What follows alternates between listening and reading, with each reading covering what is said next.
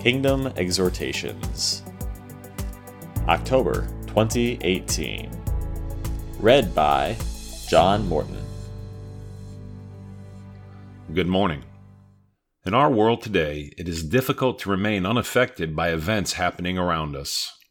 Military skirmishes and wars are raging, while the world always seems to be on the brink of a major conflict. Political divisions within our government are driven by an almost virulent hatred never before seen and spreading throughout the country. Drug usage remains a major and growing societal problem, which has in some way affected almost every family. Homes, which are more comfortable than ever and offer previously undreamed of opportunity for relaxation and entertainment, have often become places of strife and unhappiness. As Christians, how are we to live with all of this and maintain our peace in the midst of turmoil? Quote, "You will keep him in perfect peace whose mind is stayed on you because he trusts in you." Isaiah 26, verse 3.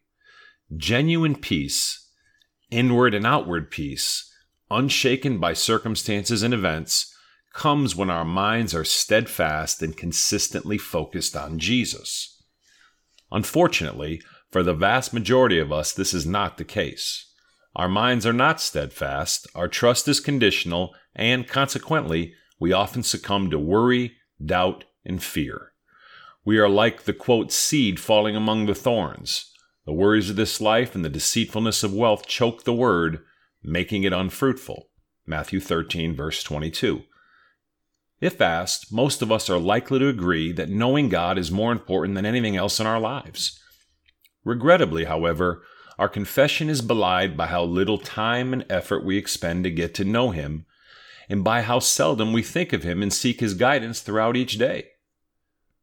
We will need to be diligent and determined if we are to change this, as truly following Jesus on an intimate and daily basis is not easy. Quote, "Then Jesus said to His disciples, 'If anyone would come after me, he must deny himself and take up his cross and follow me. For whoever wants to save his life will lose it, but whoever loses his life for me will find it.'" Matthew 16, verses 24 and 25. In Romans 12, verse 2, Paul writes, "Do not conform to the pattern of this world, but be transformed by the renewing of your mind. Then you will be able to test and approve what God's will is, His good, pleasing, and perfect will." This scripture teaches that the key to living a transformed, Christ-like life, a life which does not conform to ungodly thoughts, words, and actions, is renewal of the mind. A renewed mind is a steadfast and Christ-focused mind which submits to God's supremacy rather than trying to take back the control that belongs to Him. It is a mind that maintains communion with Jesus throughout each day, seeking His heart and will in all situations. A renewed mind cleanses us and liberates us from the deceitful and powerful patterns of this sinful world. Transformation, however, is not primarily the avoidance of external worldly behaviors. One can avoid all kinds of worldly behaviors and not be transformed. Transformation is lifelong cooperation with Christ, through which we become more like Him. It is an ongoing process of profound change from the inside out, during which we die to sin more and more and come to enjoy living for Jesus and doing what we ought to be doing.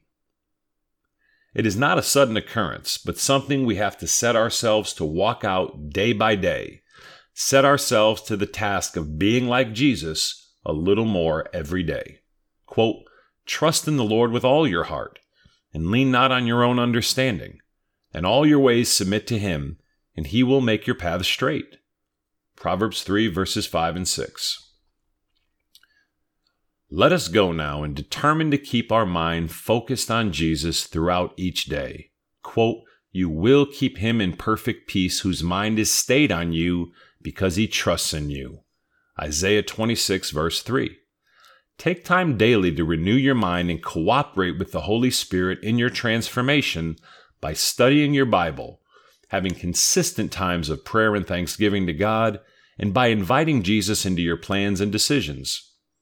As you do these things, the distractions of the world will lessen, and your heart and desire for Jesus and His kingdom will grow, causing you to become a more joyful and fruitful child of God.